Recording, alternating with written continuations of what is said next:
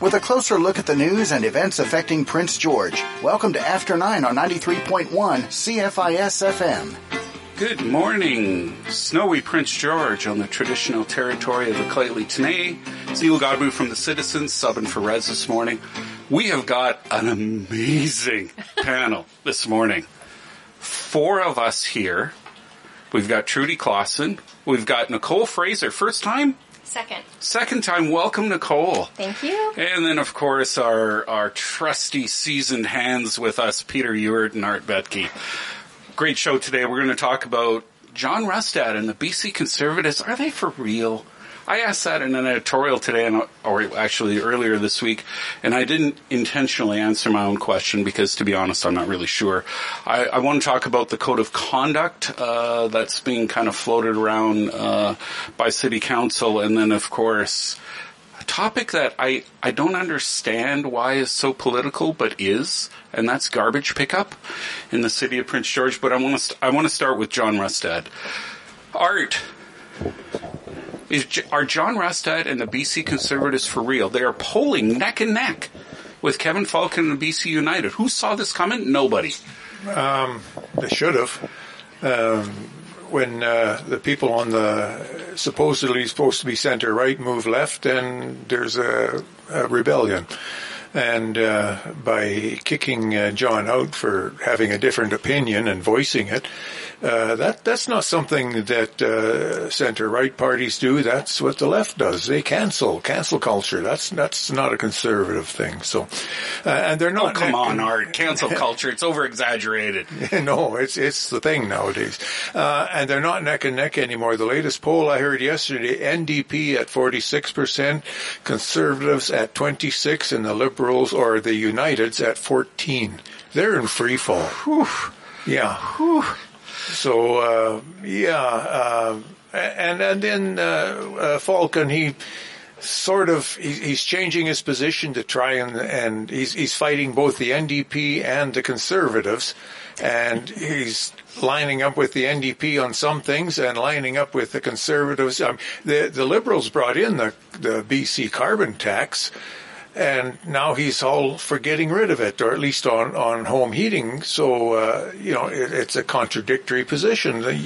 I would suggest that if Rustad had not been doing so well, he would be all in favor of leaving the carbon tax with the NDP's position on that. So, yeah. But is it too soon, Peter? I mean, the election is more than 10 months away. Who's paying attention?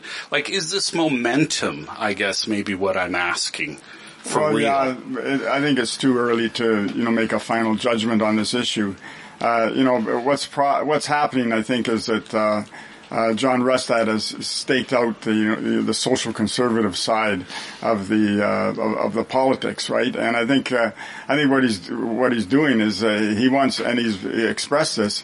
He wants to stake out sort of a bargaining position in terms of a new united center-right party of some kind. And well, hold on a second. Are you suggesting that after the election, there could be the possibility of some sort of coalition that would do to the NDP what the NDP did to the Liberals back in, when was that, 2017? Well, yeah, because historically when you look at it, you go back to the 100 years ago, right? Or where you go back to the 1941 and so on, right? At that time there, the Liberals and Conservatives were part of a coalition, and basically it was to keep the CCF, the predecessor of the NDP, out. And since then, that's the way it's been. When Social Credit came in, it was a coalition of the center-right.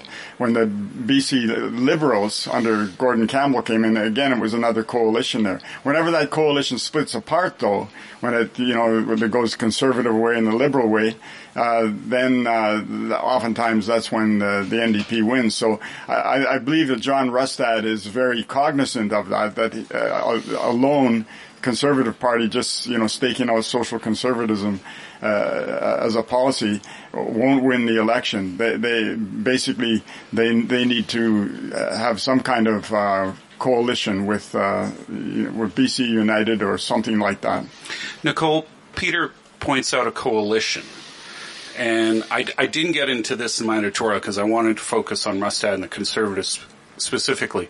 But when you pull it back, what Peter is talking about with a coalition, the flip side of that is vote splitting. Yes.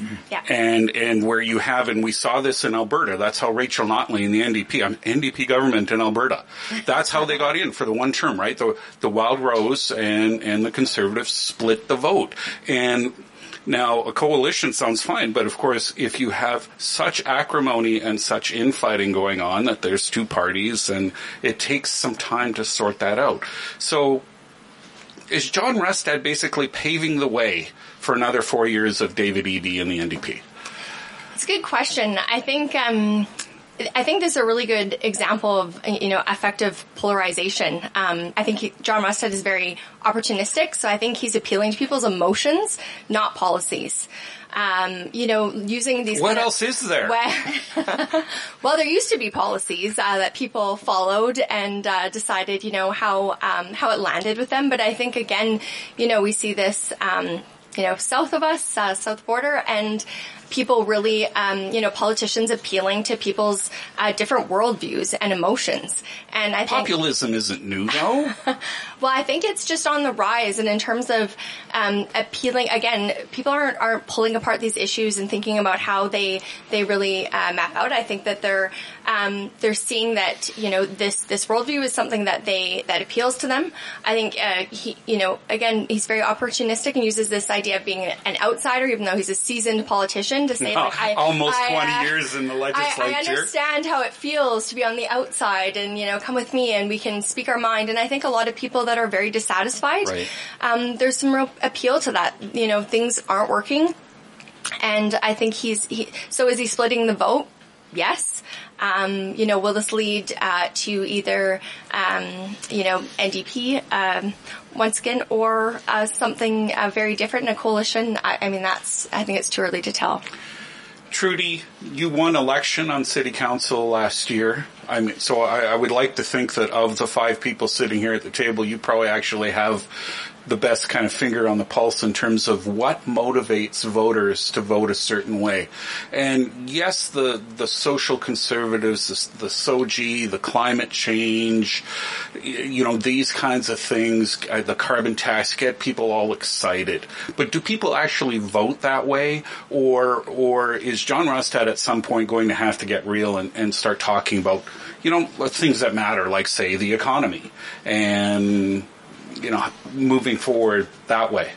Well, I don't consider myself an expert on how people vote at the polling booth at all.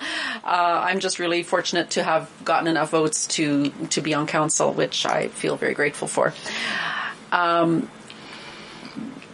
What I would say is, just riffing off some of the comments of the other panelists, populism is on the rise because people don't trust the current state of affairs. However, looking at the whole thing, it's sort of interesting because 47% of people are still supporting the NDP. So I'm not sure that any vote splitting on the right is actually going to have much of an impact because that's such a big gap. But I'll point out a few other interesting things. John Rustad was kicked out for, I think it was one of the things was opposing the carbon tax. And now here we have the BC United Party saying, oh, well, we're also going to oppose that. And so they seem to be adopting many of the things that John Rustad was kicked out for. So that's interesting.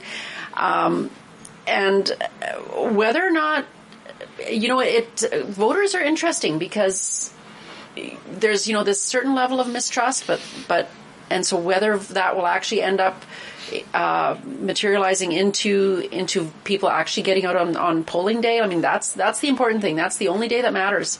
We can think what we like beforehand, but if you don't get people out to vote, it's nothing. It's sort of all in vain.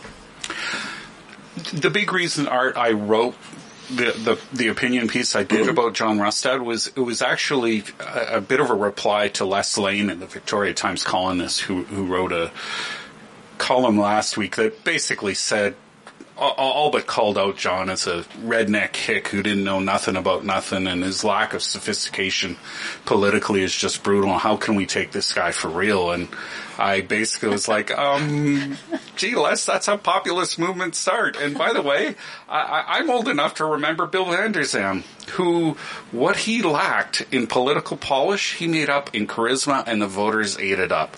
Can John Rustad channel some of that energy, you think, come next October? He's not high on the charisma characteristic, but he's appealing to conservative values. And it's a reaction to Kevin Falcon drifting leftward. So whether he can swing it, I don't know. It's interesting. If they were still together, the NDP would still be in a winning position. Mm-hmm. It would be 46% to 40%, which would give them majority again. So. It's splitting the vote is not going to give power back to the NDP. It will probably give them more seats because the vote will be split and there'll be more NDP elected. But the percentages say that the NDP are going to get in anyway. I don't think Rustad can build up the momentum enough that he could win himself. Peter, do you think it's because the mistake isn't that Rustad is actually taking advantage of the fact that it's Kevin Falcon? That basically BC United, well, still the Liberals when Falcon was named leader, is that they had an opportunity to go in a new direction and offer a new face, and instead they went back to the Gordon Campbell bench. And so strangely enough, even though John Rustad was part of that bench, he wasn't as high profile as certainly someone like Kevin Falcon was. And so for most provincial voters, particularly in the Lower Mainland and Vancouver Island, and frankly most of the interior, John Rustad is new. He's the flavor of the week. Yeah, well, what's interesting, just following up what Nicole and others were talking about here, is that when John Rustad was part of the Liberals, he was there when they voted in the carbon tax, back in 2008, and was supposedly supportive of it. But can he change his mind? Well, he can change his mind, but he changed his mind on the SOGI thing too, as well as the sexual orientation and gender identity. That was back in 2016. The Liberals brought in SOGI with their anti-bullying policy. So then you have this kind of change there. The one thing I would say about this, so what concerns me, is that all this sort of talk about, carbon tax, SOGI, et cetera, and all this, oftentimes it diverts from the fact that I don't see anywhere on the political spectrum, at least in the legislature there, where we really have a province-building strategy in terms of what to do with our resources to develop manufacturing or whatever. What I do see is giveaways to big multinational corporations by both the NDP, BC United, and I presume the Conservatives. And so in some ways I sort of see them all together, right? They actually agree on that stuff there, but they're going to divide us on all kinds of other issues, to sort of create a situation as if there is real choice. Nicole, looking into your crystal ball is looking ahead to next summer and next fall. We all know that the Lower Mainland decides. Yes. Yeah. Who becomes a premier and who forms government in Victoria. Can John Rustad and John Rustad's message resonate there, or is that pretty much that John's just shooting for opposition?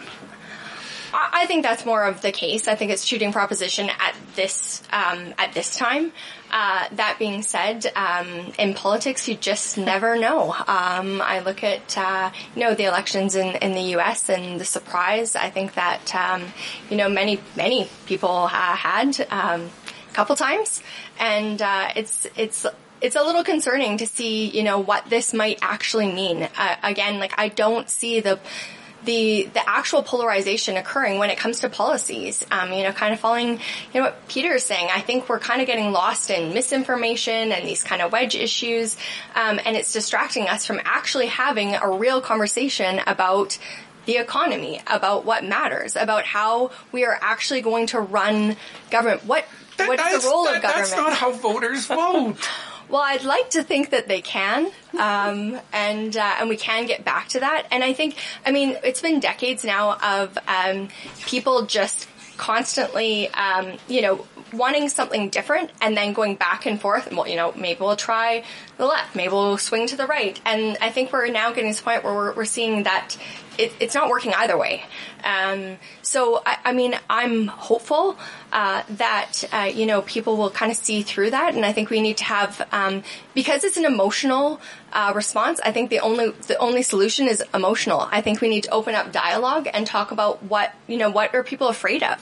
What are some of the solutions, in terms of, as a community, that we can actually see moving forward for a future. Trudy, quick response before the break, 1 minute. A lot of people provincially go into the local ballot box, not even knowing who their local MLA is. Mm-hmm. They're voting for premier in their minds. So at the end of the day, doesn't John Rustad only have to be a little bit better than Kevin Falcon and David Eby, who are not as, Art rightly pointed out, John Rustad might not win a charismatic contest, but he just has to be a little bit more charismatic than those two guys. That's very, very, very possible. And I just want to riff a little bit off of what Nicole was saying. I think the reason that you don't see province-building platform developing is because that's a lot of work. We're that's a great way to, we'll leave our discussion on John Rustad, but definitely in my mind, both John Rustad and the BC Conservatives, I think we should all pay close attention to how they do over the coming months. We're going to take a short break. We'll be right back. There's a river of birds in migration, a nation of women with wings. Wings, a series of news and current affairs programs by and about women around the world. Produced and distributed by the Women's International News Gathering Service. Listen for Wings, the Women's International News Gathering Service, Wednesday nights at 9:30 here on 93.1 CFIS FM. The holiday season is upon us, and it's a time for merriment and feasting. Don't be left out because you have dietary restrictions. Deb's Specialty Bakery and Cafe has fresh and delicious baked goods that are safe for diabetics, gluten-sensitive, and other dieters. Try our cakes, pies, cheesecakes, and other baked treats for your celebrations this season. May all your holiday festivities be safe, and may your taste buds be jolly. Deb's Cafe and Specialty Bakery, next to PharmaSave at 7th and Quebec.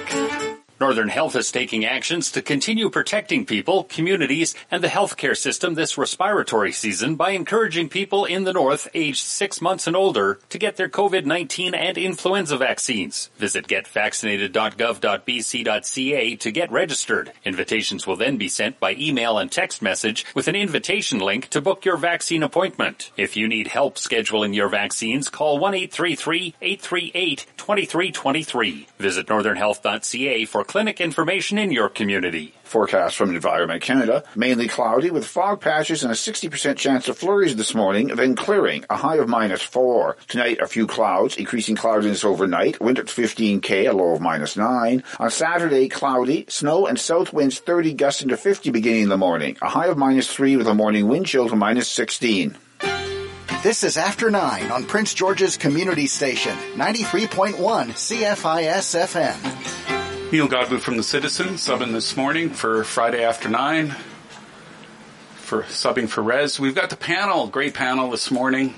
Trudy Clausen, Nicole Fraser, along with our seasoned hands, as I introduced them earlier, Peter Ewert and Art Betke. Trudy, I want to start with you with our second segment. I want to talk about this proposed change to the Code of Conduct, which, from what I understand, is basically how city council communicates with city staff and communicates with each other, and that this document is supposed to be a way to resolve conflicts, potentially. Do I have that correct, or do you want to add a little more to that? First, let me say that I am speaking on my own behalf and not on behalf of council, because that's always very important. That's actually written in the Code of Conduct. And so the Code of Conduct is more about how we conduct ourselves. Staff is working on a council staff communications policy as well. The Code of Conduct, it's supposed to govern how we operate. Did you have another question, or can I just keep going. Say what I want to say? I voted against it as it's written, and I feel a little bit ridiculous for not having noticed the major stumbling block that caused me to vote against it was like, wait a minute, we have our one employee who is the city manager, who will be accepting complaints and passing them along to a third-party investigator. It's like, well, wait a minute, that's all wrong, all completely wrong, because all our city manager, we have one employee, and it's wrong for that person to handle. Well, why is it wrong? That employee answers to you. Well, theoretically he does, but the problem is that all the city manager has to do in order to keep their job is to keep council divided.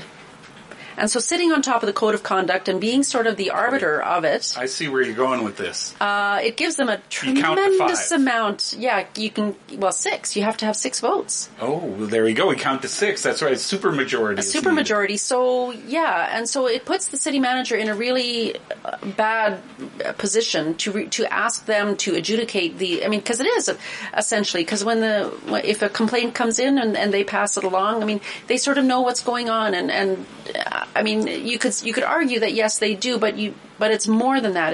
It's too much is being asked of the city manager, and how can they remain impartial when they see this stuff coming through, and in light of their own employment and how they stay employed. I think it's a really, really bad format, and I feel really bad that I didn't notice that first, and so that I could have done some more homework in advance. Nicole, you're a former City of Prince George employee in the planning department. You're now a graduate student studying political science. So you have an interesting, I would say, I'm sure, perspective on this. One of the things that was floated at Monday's council meeting, and this is where I think Trudy would like to see, is an ethics commissioner. Not really something done much in BC. I think Vancouver has one, and North Vancouver has... Surrey has one. Okay, so there's 3 in the province. Kamloops used to have one and then took it away. Would an ethics commissioner really make a difference? I think it certainly could make a difference. I don't think it's the only option out there. I think that, I've saw a number of comments come up after the council meeting regarding the expense of an ethics commissioner. But I would challenge that and say, what is the expense of not having, someone looking at the accountability and the integrity of operations, within the city of Prince George for council members, and ensuring that, decisions that are made are, in fact, neutral, unbiased, and that there isn't that division. I think it's that divisiveness that basically disallows our council to hold administration accountable, and vice versa. And so I think when we look at, it just in terms of its expense, I think that's absolutely not the right way to look at this. And, having an ethics commissioner, I think it, or at least a neutral arbiter, I think would make a big difference here. Kind of following up from what Trudy had said, I think it's very difficult, in the Code of Conduct, it has the city solicitor determining that the complaint requires a formal investigation. So what does that determination look like? What criteria are they, employing to make that determination? And then, following up from that, it says if the informal resolution is unsuccessful, that they will then refer the complaint to a neutral and independent third-party investigator of their choosing. So again, what does that look like? And it's taking, I think, a lot of that power away from council to really kind of make some of those decisions and ensure some of those checks and balances themselves. But Peter, Trudy brought up this supermajority, 6 votes. Normally, of course, for usual votes, you just need 5. There's your majority, but in some cases it's 6. But isn't this frankly the way city politics have always been done, is that it actually doesn't matter who the mayor is, as long as there's a group that works together. They don't necessarily need everybody, but then they also excuse each other's indiscretions, if you will. Well, that's why I would tend to agree with Nicole and Trudy on this whole issue, that there's a bit of a problem here. And, in terms of, where code of conduct violations are taken to and so on. So what could be a solution to this? Well, one of the problems is that if you have an independent ethics commissioner and all this, people will say, well, if that's all they're going to do, they're going to be sitting in their office for a long period of time doing nothing, right, and getting a big salary.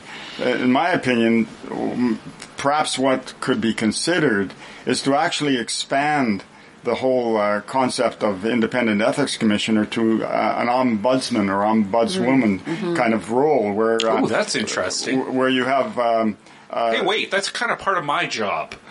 Right? If people don't get what they like, they tend to run to the media. Yeah, for sure. Yeah. And with a ombudsman person or something like that, would deal with code of conduct ethical violations. Also could be a whistleblower source. And thirdly, could also investigate citizens' complaints. Yes. So there'd be plenty on their plate to actually do that, and would create a situation where people feel that there's some place to go that they don't think is compromised in some sort of way.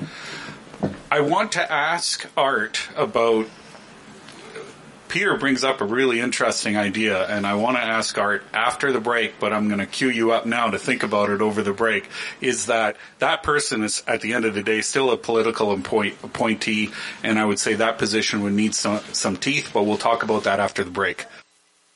The Regional District of Fraser Fort George has revamped their website. The new site is more modern, user-friendly, and accessible. You can now access information on Regional District landfills and transfer stations, parks, board meetings, and more through their new website, rdffg.ca.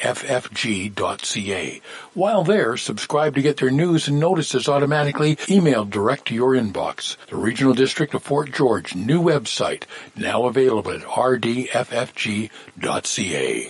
It's not too late to get your vehicle winterized. To get it done right, visit AutoMagic on 15th. Tires, coolant, general service, brakes, imported or domestic parts, wheels, shocks, and so much more, AutoMagic is the place to go to keep your vehicle in tip-top shape for the long winter months. Book your appointment with AutoMagic today and get the job done right. Call 250-564-3224. Open Monday through Saturday from 8 to 5. AutoMagic on 15th. Your vehicle will thank you. Are you a leader who wants to take their leadership to the next level? Do you have an emerging leader on your team who needs support? At Pivot Leader, our Leaders in Business program combines leadership training with one-on-one coaching to help leaders just like you. You'll learn how to deal with people better, handle conflict, hire and keep staff, delegate more effectively, read financial statements, and learn coaching skills to move your team along. There's a less stressful way to improve your outcomes. We can show you how. If you'd like to be a better leader, reach out to us today at pivotleader.com. Pivot Leader will help you grow, train, and sell your business.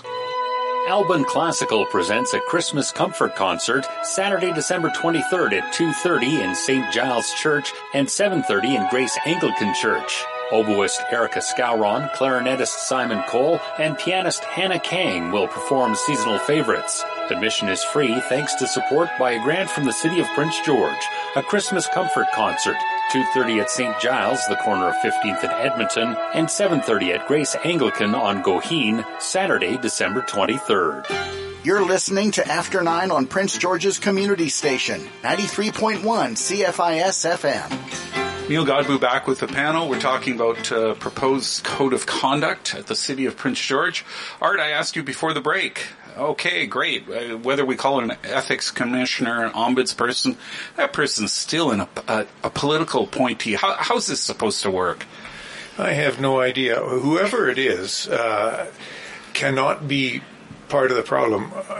It can't be part of the what would you call it? The city, and either council or employee has to be independent. That's why I agree with Trudy. The city manager is not the person for this. How often do these conflicts arise? I mean, I would think that most of the time people can work out whatever they're trying to do. And I can answer your question, Art. Okay. Slightly.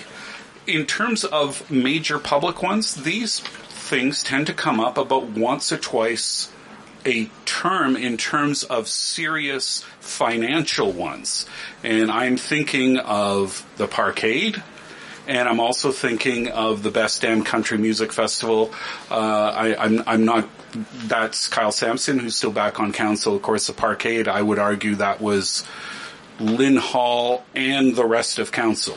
And so those are the ones we know about. So I would maybe suggest that person would be quite busy. Nicole, would that person be busy?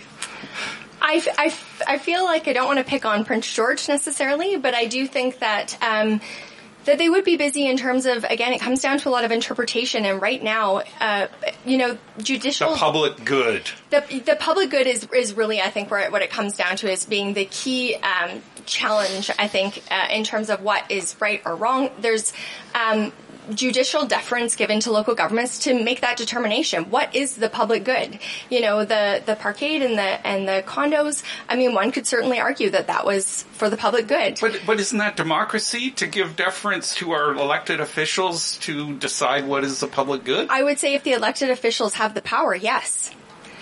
But is it, in fact, the elected officials that have the power and are making a lot of those decisions?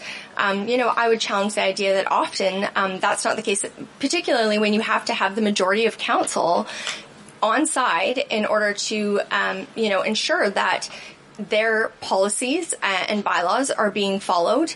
Essentially local government, the way that it should operate is that council creates their policymakers. They create policies, and those policies then should align with the administrative procedures at City Hall. So the city manager then, takes those council policies and aligns the administrative procedures. However, you have to have, 6 council members willing to hold the city manager to task. And if that doesn't happen as the only employee of the city of Prince George, well, then you run into some major issues here. And again, because voters tend to be very emotional, tend to be very connected, within communities, I think, again, we're not looking at the actual policy decisions. We're often, making decisions with our emotions, and we run into some real issues. And like I was saying earlier, there's no accountability framework, virtually none in BC. The ombudsperson, they're only looking at whether the process was followed, not the outcome. So there's no need to justify decisions. There's no, justification in terms of whether it was legal or not. And then when it does go to a lawyer to investigate, well, who then drafts the terms of reference? I think these are questions that we need to be asking, and paying attention to as the public. Peter, Nicole brings up great points. This is meat and potato stuff for me as a local journalist. This is meat and potato stuff for people who follow local politics, except that 3/4 of Prince George residents don't vote in municipal elections. So is this a tempest in a teapot? Do all people really care about from their local politicians is that the garbage is picked up on time? We'll get to that. That the water flows and that their roads are plowed and repaired regularly. I think there's a fundamental problem with the representational system in the sense that it excludes, it leaves the people out in the cold.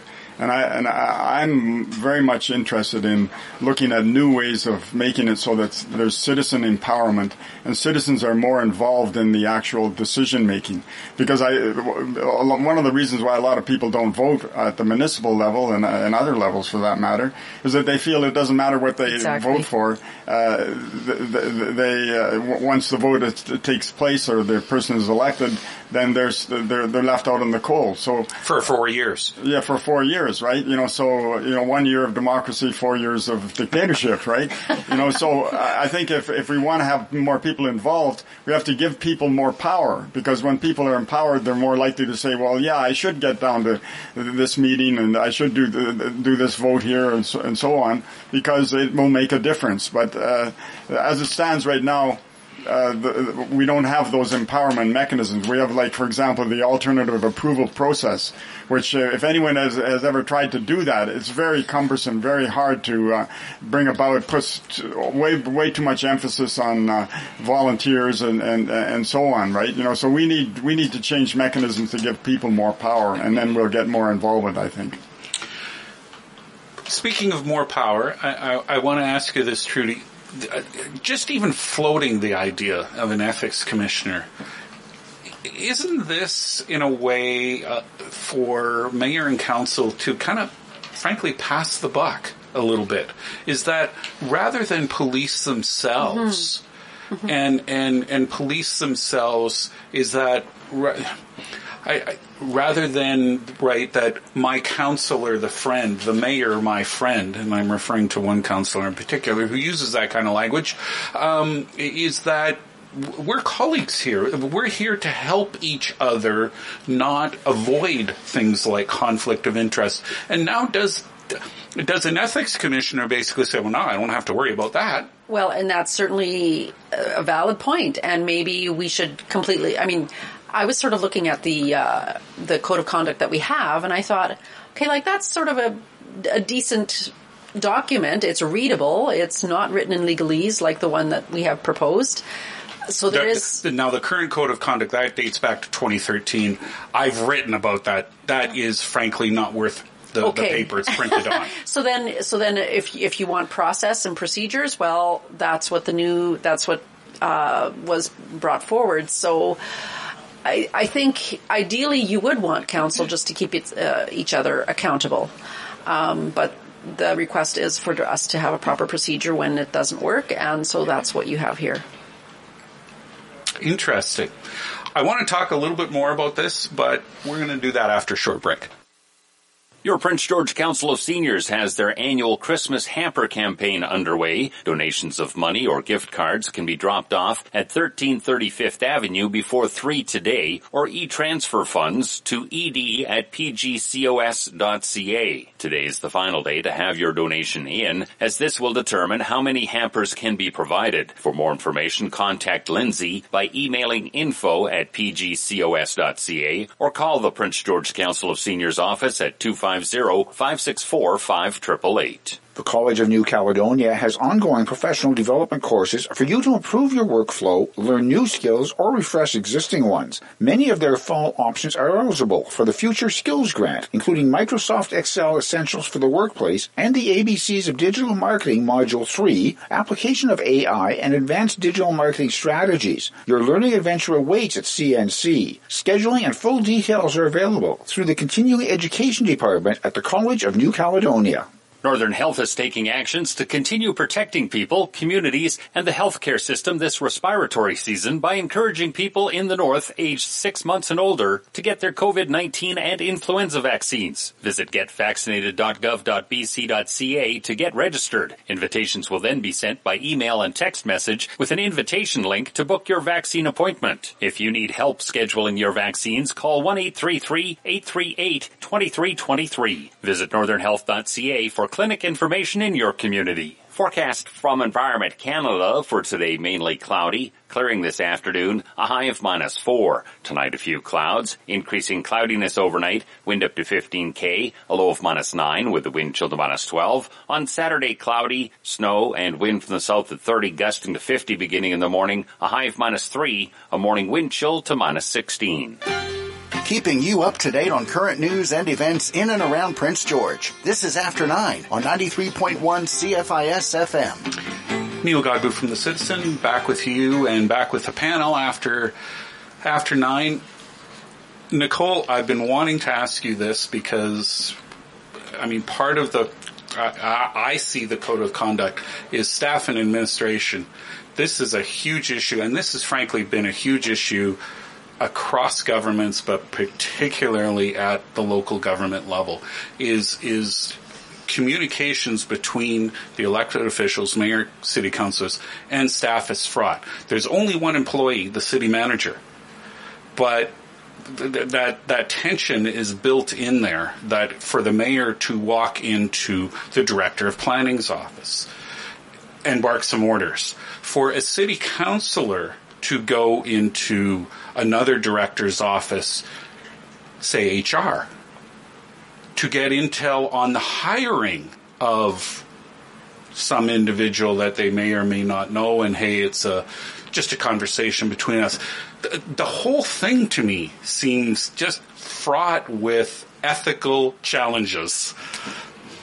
Yes. The long and short of that is yes. I think you are absolutely right. I think this code of conduct, or any code of conduct, in fact, I think should have built into it, some direction in terms of what the interactions between council and staff should look like. I mean, there should be a divide, that kind of traditional administrative political divide. However, I think that there needs to be a distinction between, when it is appropriate and when it is not appropriate. So during working hours, city staff are working for the public.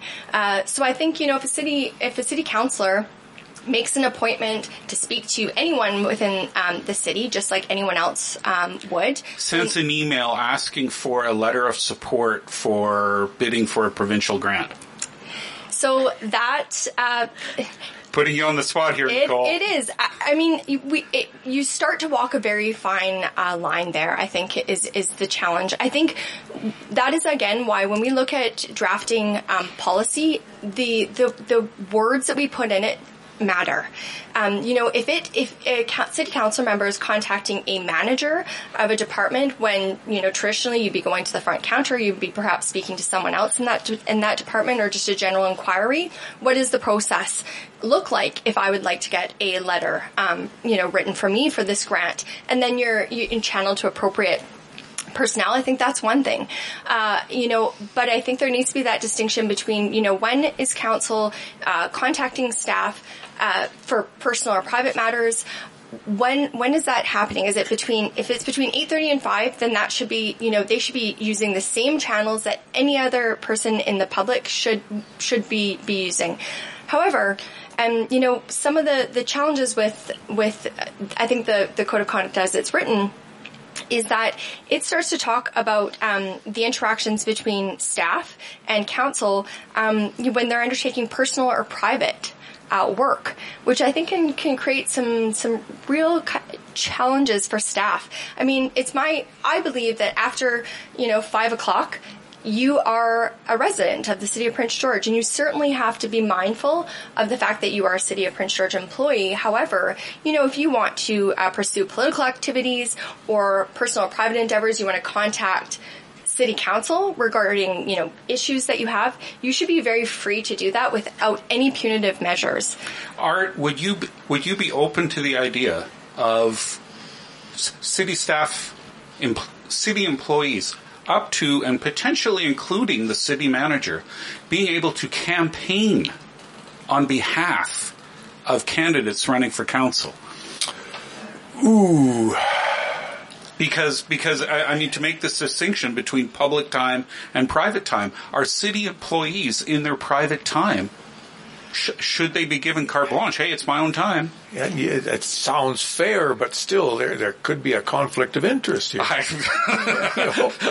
That huge cloud that we're looking at, that's the conflict of interest there. Yeah.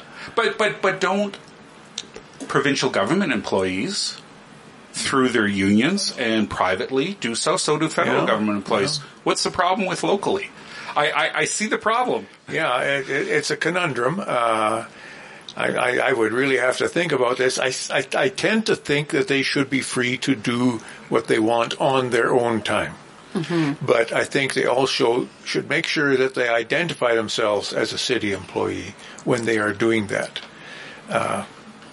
Because of the potential of a conflict of interest, that the people should be aware of that they're campaigning with.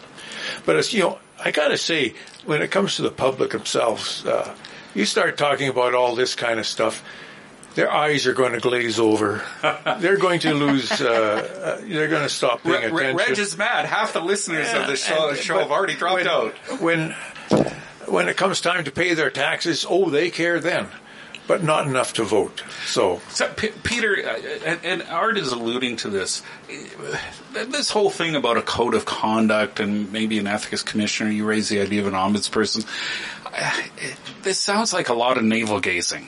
This sounds like a lot of, okay, let's make sure we police ourselves instead of actually doing our jobs, working for the public, like Art says. We pay our taxes. We want things to come from those tax dollars. Mm-hmm. Well, yeah, I think, part of the issue here is Nicole brought up accountability, and I think that's very important. And the other part of it is transparency. The fact that the citizens of the city should have as much knowledge as possible about what is taking place, and there must be processes and methodology and all that to make sure that takes place. Otherwise, it becomes it gets to be a mystery, right? And then you have all kinds of discontent arising out of that, right? That stuff is going on that the citizens aren't aware of, or even sometimes members of council. So the transparency part, I think, is very important, and talking about what kind of transparent mechanisms are necessary, right? Which will improve the citizen participation in municipal politics. I'm not done talking about this. We have to take a break, our last break, and then we have 10 minutes left. And Art, I know it's a bit of a boring subject maybe, but I love it, and so I want to talk about it a little bit to the end of the show, and we'll do that right after this break.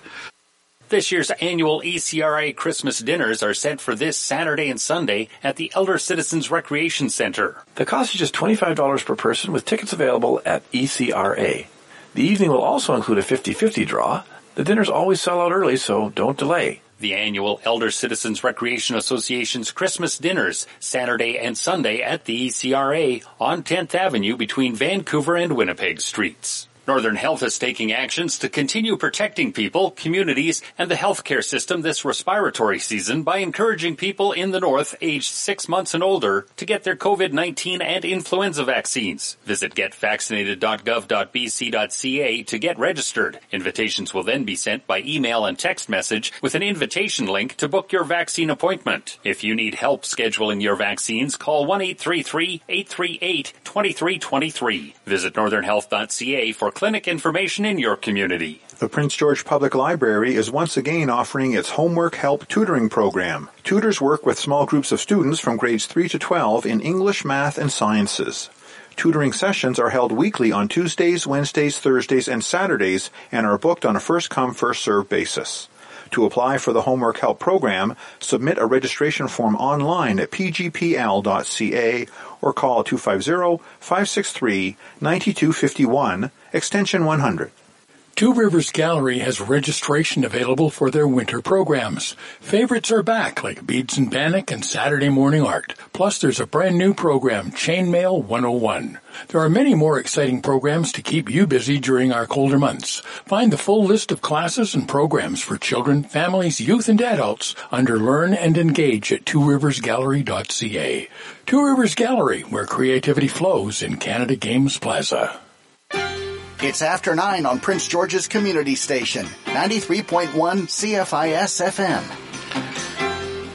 Neil Godbout back for the final segment with the panel. Art Betke, Peter Ewert, Nicole Fraser, and City Councillor Judy Clausen. You're getting me in trouble. No, I'm not. I'm not going to get you into trouble. I want to touch on something that Art said. This is really important, but is it important enough that I mean, clearly 5 of us here talking about it today have been to varying degrees quite interested in this, but is it something to go to war over? You know what I'm saying? I mean, is it something to potentially divide council over? Well, I think it's pretty important. Because I'm not feeling, certainly from Monday's discussion, that that mayor and council are on the same page on this topic. Yeah, and this is where, I mean, democracy, it's a vote on council. And if we end up with a code of conduct that, a few of us cannot support, we're still bound by it, right? But what I was thinking earlier when, I'm not sure who was saying something, but I thought about the problem with any code of conduct, with having an ethics commissioner, having even an independent whistleblower, ombudsman type person. You can have a perfect system, but you cannot make people be moral. And when that is the challenge, so no matter what we do, there are always going to be those who take advantage of the loopholes or manage to avoid accountability for their actions by whatever. And so that is something that you always have to keep in mind, that law, it's by itself it can inform, but it cannot completely solve the problem. You and I've actually had this discussion with several politicians in my career. I've had this discussion before because I hate that phrase, absolute power corrupts absolutely, because I think it's completely incorrect. Power doesn't corrupt you. Power reveals who you are. Mm-hmm. Like a mom with her baby. That's right. You are given this great responsibility, and either you step up or you crumble under the pressure of that responsibility. Mm-hmm. I've always hated that phrase. And so I agree with you that I think really this is... something like this is just putting more guardrails. Mm-hmm. And there's a place for that, right? But at the end of the day, yeah, it's not completely sufficient. I mean, we're entering the Christmas season. We're celebrating. Yeah. Well, and Art and Peter, I'll throw you into the conversation. We've all been around long enough to see that on the one hand, we like to elect political leaders that are a reflection of our best selves, except that that's simply not reality, is that sometimes we need guardrails in place because the people we elect are either not very good people to begin with, or they are people who, as I alluded to, just maybe good people making bad decisions. And so do we need more of these guardrails at the local political level, Art, or is this really... I think you can go overboard and constrict what people are able to do and make them afraid to do anything. Mm-hmm. There has to be lots of leeway for discussion and disagreement and making mistakes. But if you try to regulate everything to be 100% perfect, you are going to fail. It'll be a schmozzle. And that Art's getting to a point that I'd like to raise, Peter, and like you to address, is that in some ways is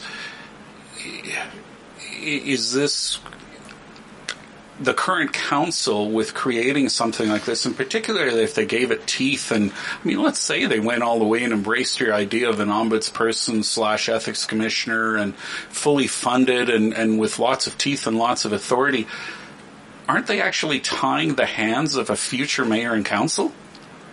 Yeah, to some extent. I think for me, part of it is overall as well. Like, under the BNA Act, when it was put in place, the municipalities were at the very bottom in terms of power. They still are. And they still are. And that's a problem, right? Because I think what we need to look at is the reality of today. Like when the BNA Act and all that came in and all this, so that was a time when you needed very strong federal and provincial overreach, right, to establish municipalities and so on.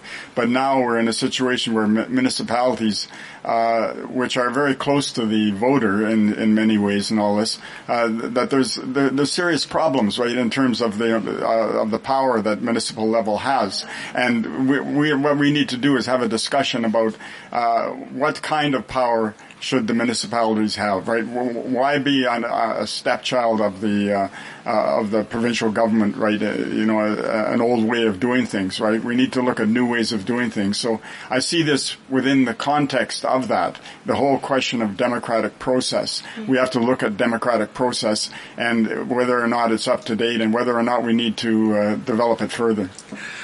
We're running out of time because I would love to ask you, because to me you just opened the door to then do we need municipal governments at all? Mm-hmm. But that's for another show.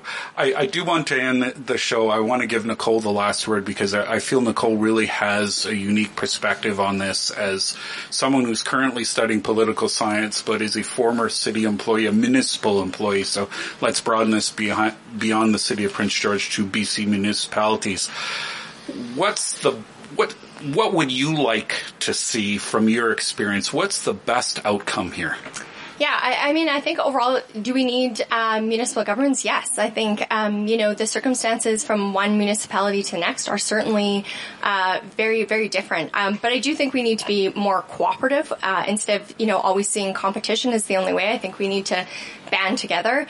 But I do think that there is a difference, kind of building off what Art had said. I think there's a difference between regulation and accountability frameworks. I think that, you can allow, council to make decisions, and you can, freely make decisions, but I think there needs to be a robust accountability framework. And right now in BC, local governments have broad discretionary power, but there's virtually no accountability framework. So I think they should have the power to make local decisions that affect, communities, and at a community level. However, with that power, it cannot be unchecked.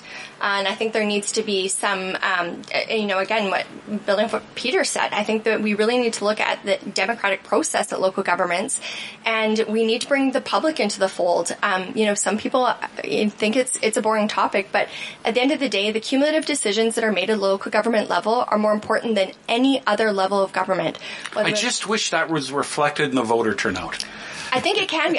But it starts here. I think it starts with the dialogue. I think it starts in your household, in your neighborhood, at a community level, talking about the importance of this, because it actually does then build momentum at the provincial and federal level. I think we need to build, civically engaged citizens. We need to discuss why it matters, and I think the best way to do that is actually at a local level where you can see those changes happening in real time.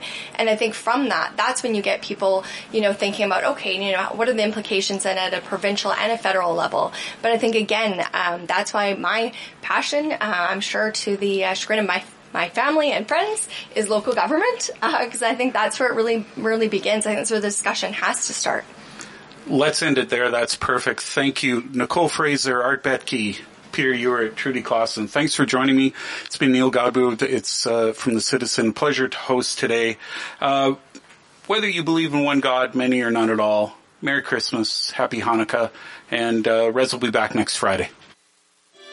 After 9 is a weekday presentation of CFIS-FM. After 9 is produced by Alan Wishart, Eric Allen, Kylie Lewis-Holt, Darren Guess, Trudy Clausen, and Rez Krebs. Executive producer is Reg Fair with technical assistance from Stephen Smith. Theme music is by The Ebbs. Listen for a rebroadcast of today's program tonight at 10, and for past shows, check out the archives link at CFISFM.com. To provide feedback or suggestions for the show, please email CFISFM@yahoo.ca. You're listening to CFIS-FM Prince George, a not-for-profit community radio station broadcasting with 500 watts of power at 93.1 on the FM dial. CFIS-FM is owned and operated by the Prince George Community Radio Society.